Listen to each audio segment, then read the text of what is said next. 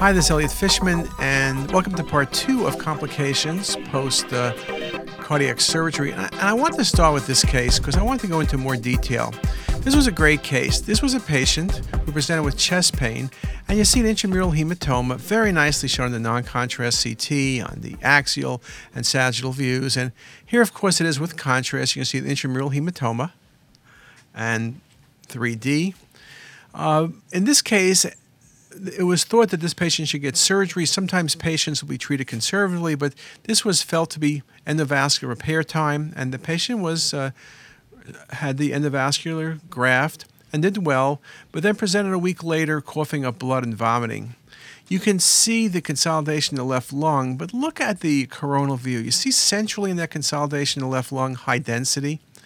And so when we gave the contrast, look how bright that zone gets, okay? And here it is on the coronal view.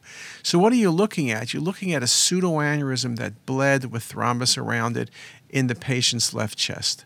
Just a beautiful example of a pseudoaneurysm. Pulmonary artery pseudoaneurysms are fairly rare.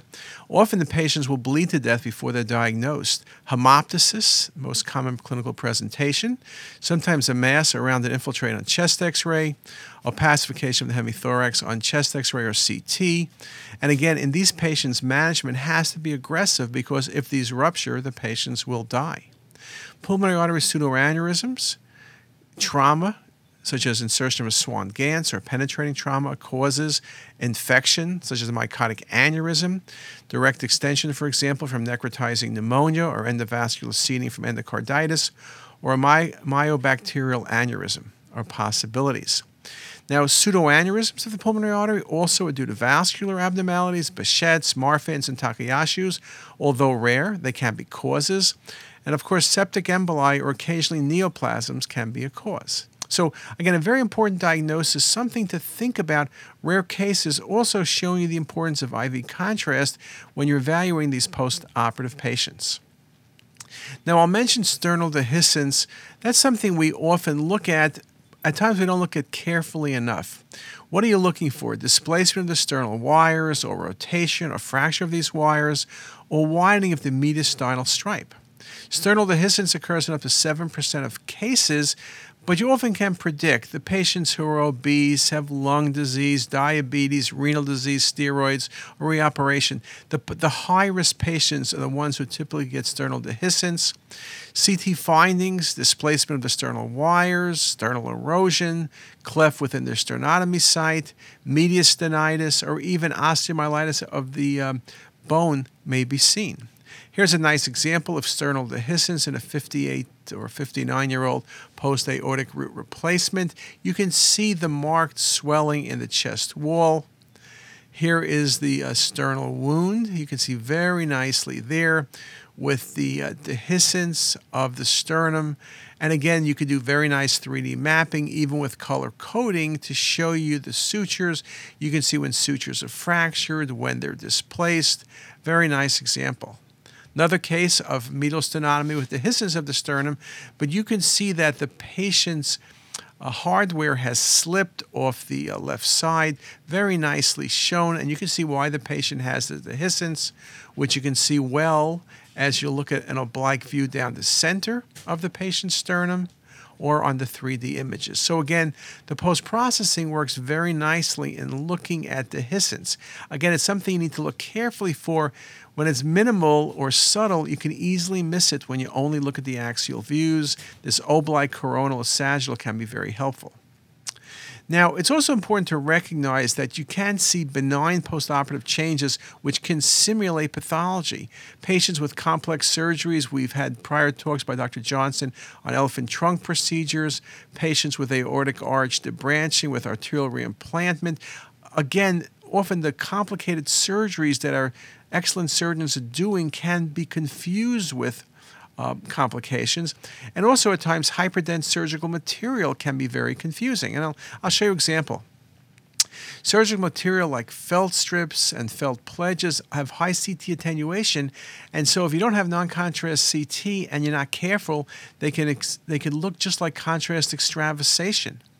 Again, if you're uncertain, non-contrast scans. If you haven't done non-contrast, delayed scans work well, because in this case, you could swear there's a leak from the anterior aorta, but if you had non-contrast, you can see it's just the pledges from the surgery. Again, if you're uncertain, just wait 5 minutes. Contrast will decrease. If it was a bleed, it would change, get less dense. If it doesn't change, then you know it's just simply foreign matter. Couple good articles. Prescott, Foch wrote this article. Normal postoperative imaging findings such as hyperattenuating felt pledgets, prosthetic conduits, and reanastomotic sites can mimic pathologic processes. Now, in an article by Pham, he made the point that CT and MR have an emerging role as tools that are complementary for detection and monitoring of complications after AVR, that the choice between CT and MR will depend on individual patient characteristics, their prosthetic type, and the acuity of the clinical situation. Another article, Sy makes the point the concordance of CT for diagnosing and localizing prostatic valve disorders with surgery is 100%. Except for images impaired by severe beam hardening artifacts, CT provides an excellent delineation of prostatic valves. So what things might we look for?